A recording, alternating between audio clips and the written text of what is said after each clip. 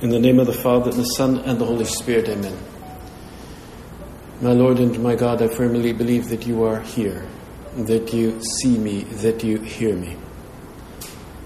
I adore you with profound reverence. I ask your pardon for my sins and the grace to make this time of prayer fruitful. My Immaculate Mother, Saint Joseph, my Father and Lord, my guardian angel, intercede for me. Let us reflect now in the presence of God on what it really means for us to follow Jesus, to follow you, Lord, to be a disciple, because to be a disciple means to follow, it's one who follows after the Master.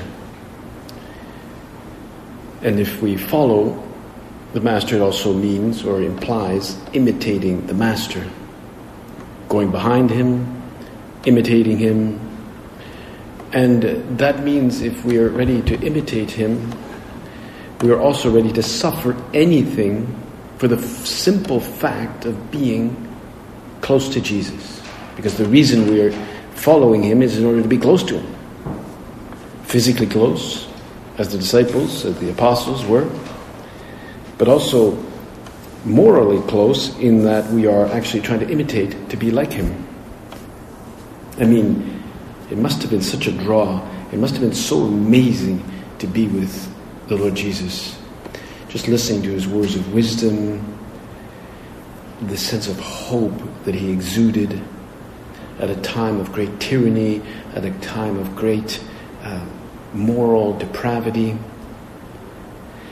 It must have been such a draw to experience his own joy, his words of love. And anybody who came even close to him felt uniquely loved by him. He had this ability to make people really feel that they were understood. Like that the woman of the alabaster jar that came into the house one day when he had been invited by a Pharisee to dine. Well, this lady came in, she wasn't invited at all. Nobody cared about her. But she came in, she broke the alabaster jar of ointment over his feet, and she began to weep and wiped his feet with her hair. It was quite an awkward moment. It was awkward, like, who's this lady? What's going on? And she was weeping. And Simon the Pharisee says, if he knew who this was, he wouldn't let her touch him like that. He was like judgmental and angry. But when the Lord started speaking to her, she suddenly felt beautifully at peace. She suddenly kind of understood that he knew her more than she, in fact, knew herself. And he, despite her sins, despite her transgressions and her life and her history, he just nevertheless deeply loved her. And she somehow understood that. And this is why so many people really wanted to follow Jesus. There's one passage in the Gospel of St. Matthew where he's at the doorway of St. Peter's house, and a great number of people had come there, sick people, and he was casting out demons, right? Demons are these evil creatures that possess people and make them very sad and angry and almost convulsed within. And so he had done all this healing, expelled demons, and really amazed everybody at what he did and also what he said. And it came time, well, okay, let's go. Somebody said, okay, let's get out of here. Let's go and cross to the other side of the lake. And he was leaving, and they were all going towards the lake. They would go get that boat. And one of the scribes, who was completely dazzled and blown away by all the wonders that he saw, comes up to our Lord and says, "Teacher, I will follow you wherever you go. After what I've seen, whatever you want, I'll sign it." I mean, he must have been like totally bug-eyed, right? And filled with wonder. But, okay, Sounds exciting, but what were the real intentions of this man's heart?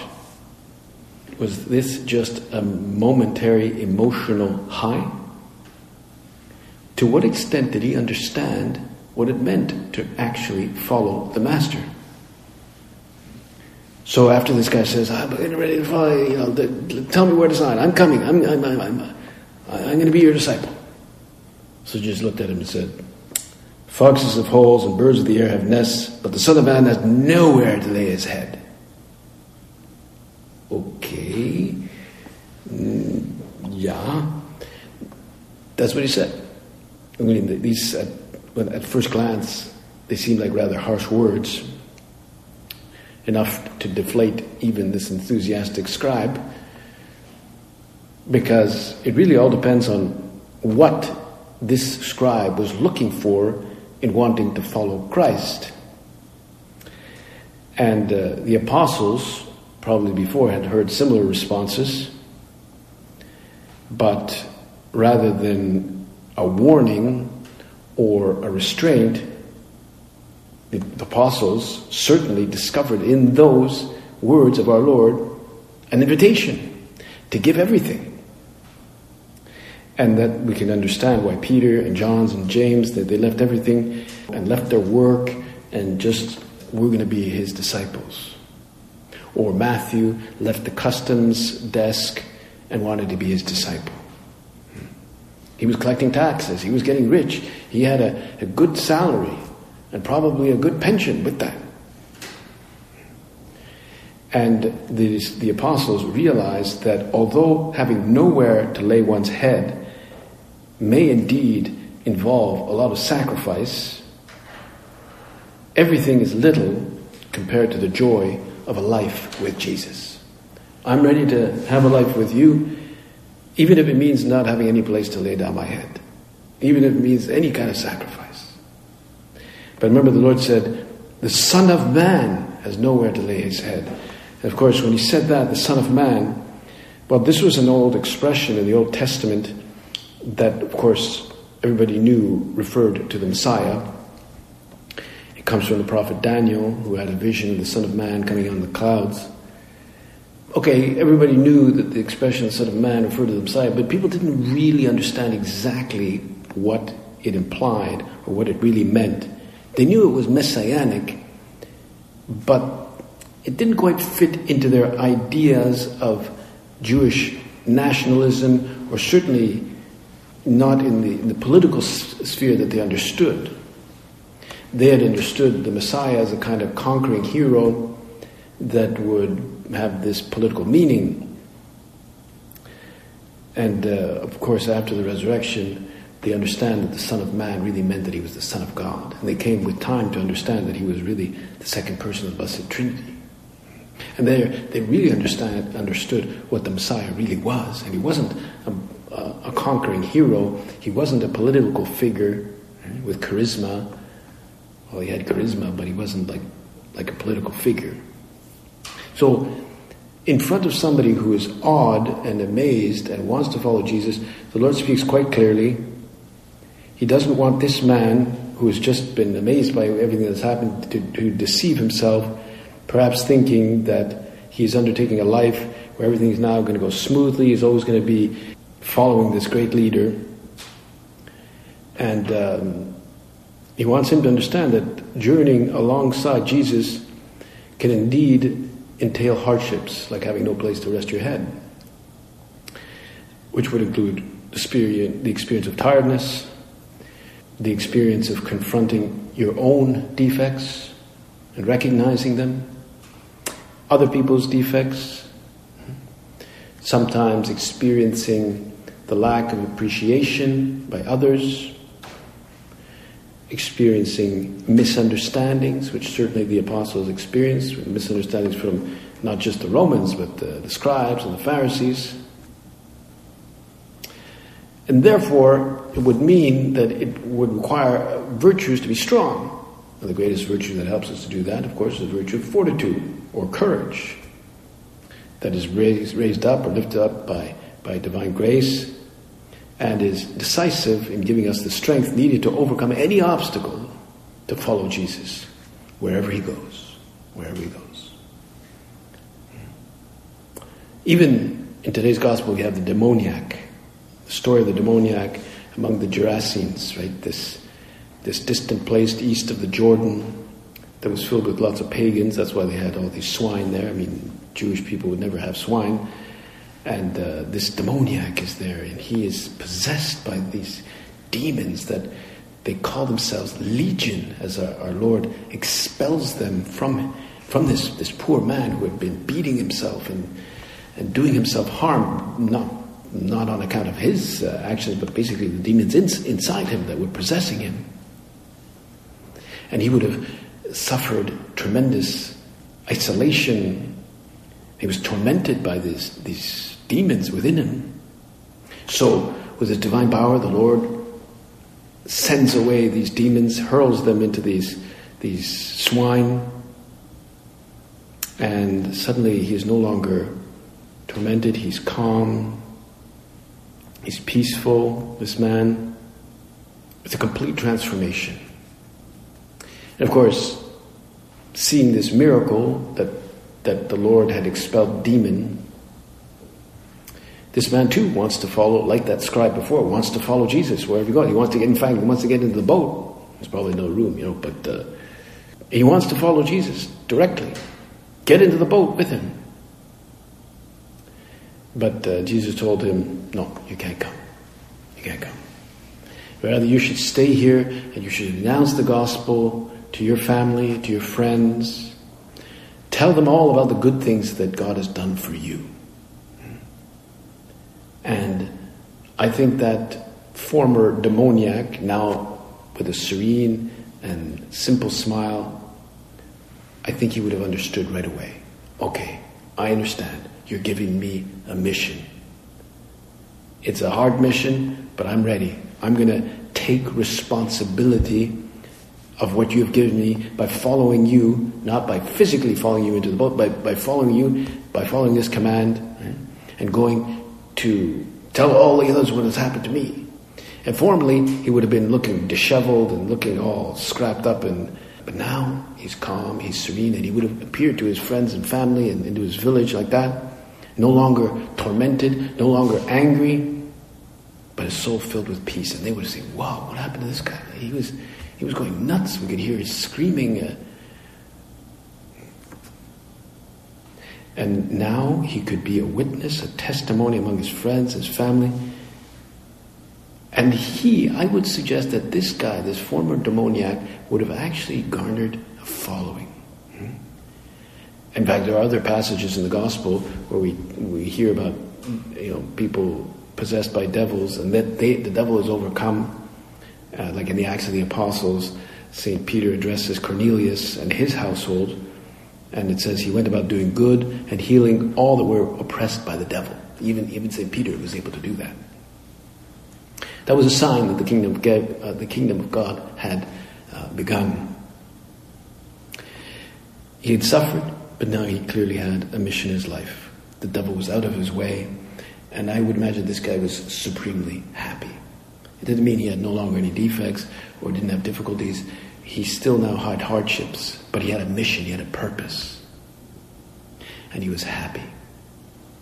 Serene and happy. So we ask you, Lord, now in the presence of God, am I a happy person? Am I a happy person? Or are you focused mainly on the hardships of your life?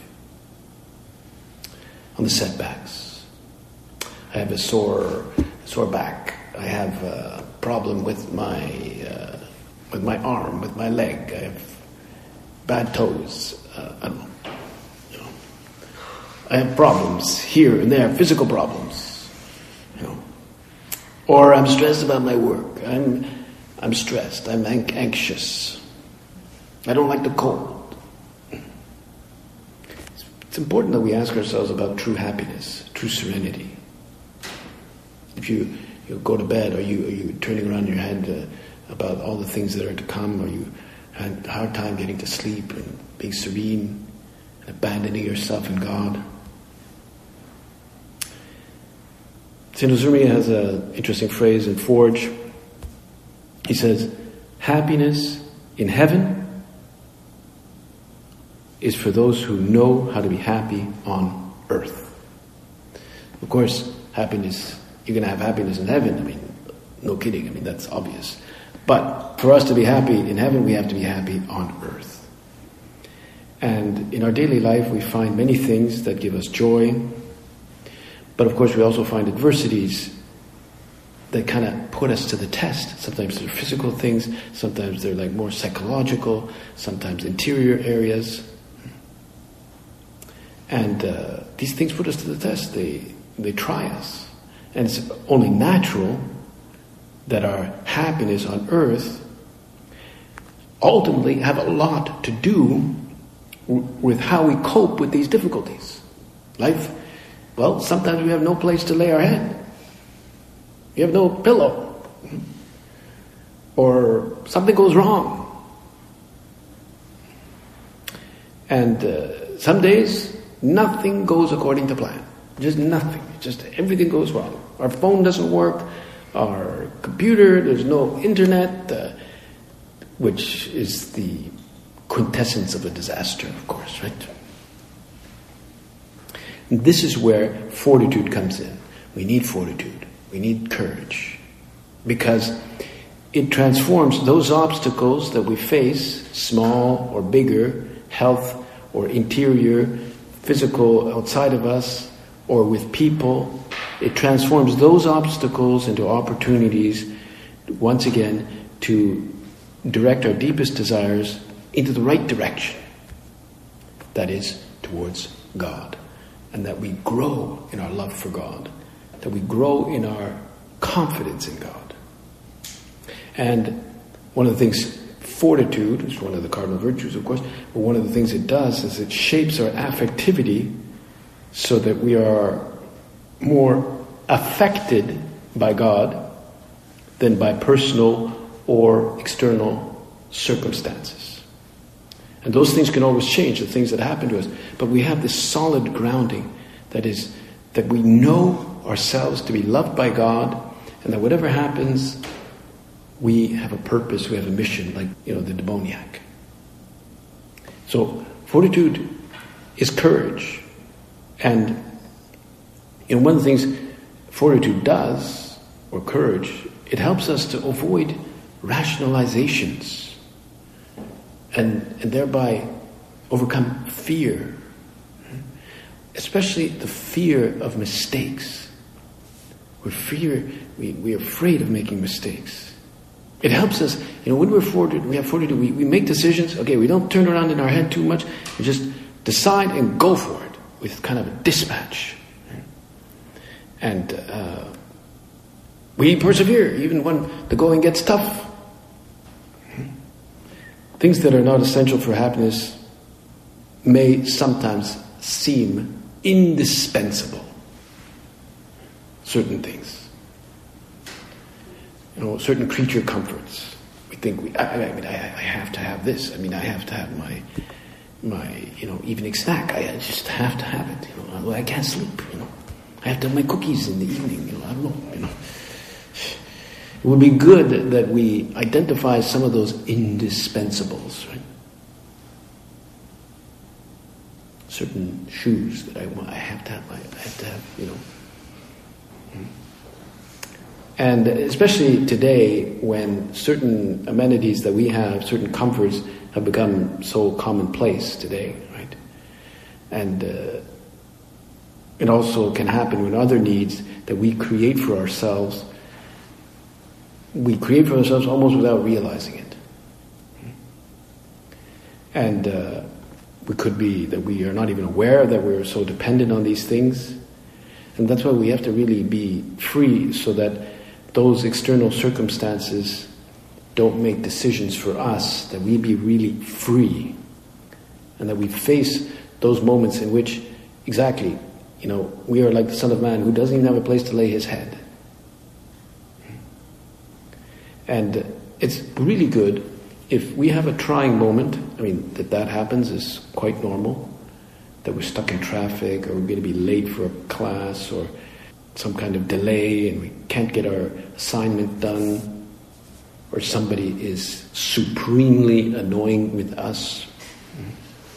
I mean, that's their goal in life, to annoy us.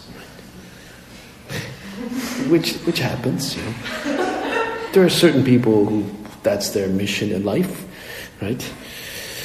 But that those facts don't rob us of a smile, right? They don't rob us of a smile. So that we can be happy among all kinds of people, in any place, while engaging in any task. No doubt I've told you that story that you're no doubt familiar with from Sainte Thérèse de Lisieux, that I think she recounts in the Story of the Soul, where she says that there is a nun that is in the convent with me who has the habit, she says, of driving me up the wall. Right? Well, I don't think she says it like that, but she says she bothers me in everything she does, because they had to somehow like pray together, the office together, and she would have her seat here and the other nun had her seat there, and she says, I would get so irritated just with the way she sat, the way she placed herself, the way she opened her book, the way she pursed her lips together. It was just, I couldn't take it. I would just like get so annoyed by her. And yet this was a holy and good nun. And the times would come that I have to work with her, and I would tell our Lord, I want to flee. I just want to take off. I don't want to be here, right? So she said to herself, she said, so as not to fall into this trap, I told our Lord that every time I see this good and holy nun, that I would smile. I would smile. So the nun would come, she'd work with her, and she'd go. She would start, fake smiling. And every time she would come, she would smile. And she said, some days I would just want to flee. No, I cannot flee. And then one day this nun said, Sister Therese of the Child Jesus, why is it that every time you see me, you're smiling? Why do you do that? And she said, well, it's just that I'm happy to see you. But she said, I didn't tell her that I was happy to see Jesus that was hidden within her.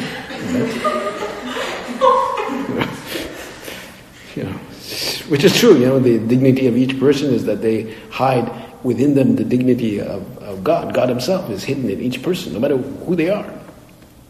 If they're pagans, if they're this, or if they're that. That's why we have to love each person, because, hidden inside is the love of God. And that's what we have to do. So we not be so dependent on everything going well. Sometimes we have no place to lay our head. And thus, when the crowds, they were so enthused by his miracles, they wanted to proclaim him king and carry him off on their shoulders. Jesus was really detached from this triumphalism. He was free. And St. Paul, well, he tells us of his own experience. He says, I have learned in whatever situation I am to be content. I know how to be brought low. And I know how to abound. In any and every circumstance, I have learned the secret of facing plenty and hunger, abundance and need. I can do all things through him who strengthens me. It's a beautiful passage from his letter to the Philippians, chapter 4. I can do all things. I can do all things who strengthens me. I can't do them, but he strengthens me. For him, nothing is an obstacle on his way to what he really wants. Ultimately, the love of God with all his heart. He wanted to love the Lord Jesus with all his heart. Follow him no matter what. And that's why one of the greatest expressions of fortitude is patience. Patience. Would that you and I be patient people. We saw this Sunday, yesterday we saw it in the letter to the Corinthians, the famous hymn of love that St. Paul recounts, chapter 13, a beautiful passage that is often used at weddings about all the characteristics of patience. And the first thing he says is love is patient. And that means that in order for us to do good, we have to bear evil. We have to renounce in advance any signs of annoyance, bad temper, or kind of like being brusque or sharpness in manner. That's what St. Teresa did. She renounced in advance to any signs of annoyance when she saw that nun who bothered her. I mean, she was annoyed by that nun, but she didn't show any signs of it. And that nun really thought, she must love me a lot. She must love me. And certainly charity will often demand patience. And if we are to bear with serenity the possible defects, the hostility, even just sometimes the bad humor of people who deal with. Some people are just, I don't know, they're moody. They're just moody. How are you today? Nah, whatever. They just grump at you, Oh, is that right? Oh, that's nice, And so, this virtue of charity and patience will lead us, just give those kind of trifles the importance they have. We can't write a thesis about this, right? Like, she responded to me like this, and therefore the means that blah, blah, blah, blah. And we start, turning around in our head what this means, and we can easily blow little trifles like that way out of proportion. Way out of proportion. Rather, patience will incline us to maybe, if somebody were to do that, we could maybe wait for the appropriate time to correct them if they do something like that, or if they leave their boots strewn all over the place, or they never make their bed, or something like that. See, charity will help us to give the answer that will enable our words to reach the hearts of those who are maybe difficult, and to help them improve. That's why, and for us to do that, we need patience. Patience is one of those virtues that will help us to live in harmony with others. Do you live in harmony with others? Do you really live in harmony? Or are there some people you just don't live in harmony with ever? Are you irritated by people? Do you get anxious? During exams, there are hard times at school, and we could get a bit despondent, and there's so much to do. We could lose our composure. Well, we also know from our own experience that what is really of value, great value, anything we do of great value, always requires some form of patience. From tackling a tough subject at school, getting the formula just right, or just overcoming a character flaw, or nurturing deeper relationships with others, or just growing in friendship with God. It takes patience. It takes patience. And patience is a part of fortitude. I heard a statistic that was addressed to young people. They made a poll, and they asked them about how many friends they had, young people. And it's apparently like 30% said that they have no friends. They have zero. And perhaps they had friends when they were kids, but as they got older, these friendships fell apart. They went and moved different places. But perhaps also they just didn't foment the virtue of patience. Maybe behind a lot of these breakdowns in their friendships, there was a hidden jealousy there, or maybe some selfishness, or not really a willingness to dedicate time, wasting time in the good sense, with their friends, to listen, to suffer with them. Really what our Lord is saying to that Pharisee who came to him with all that wonder and all that excitement, I'll follow you wherever you go. He said, the Lord is really saying, look, to follow me isn't easy. Are you sure you can do this? Do you really want to love me? After all, he said to the apostles, if anyone wants to come after me, let him deny himself, take up his cross, and follow me. But to enter by the narrow gate. When we enter within our gate, we're happy. We're serene. We've fulfilled our purpose. St. Paul, his letter to the Romans, we rejoice in the hope of the glory of God. We rejoice, this is amazing, we rejoice, he says, in our sufferings, knowing that suffering produces endurance, and endurance produces character, and character produces hope, and hope does not put us to shame, because God's love has been poured into our hearts through the Holy Spirit who has been given to us. And that's amazing. That's Romans 5. We rejoice in the hope of the glory of God. We rejoice in our sufferings, he says. Well, let's ask our Lord to help us, just give us that patience so that we can rejoice in our sufferings and let the Holy Spirit pour in his love. If we could just understand the degree to which God loves us, we would undergo any difficulty, because that's the ultimate root of true joy, true happiness on this earth, and then all the more so in heaven. I thank you, my God, for the good resolutions, affections, and inspirations you've communicated to me in this meditation. I ask you to put them into effect. My Immaculate Mother, St. Joseph, my Father and Lord, my guardian angel, intercede for me.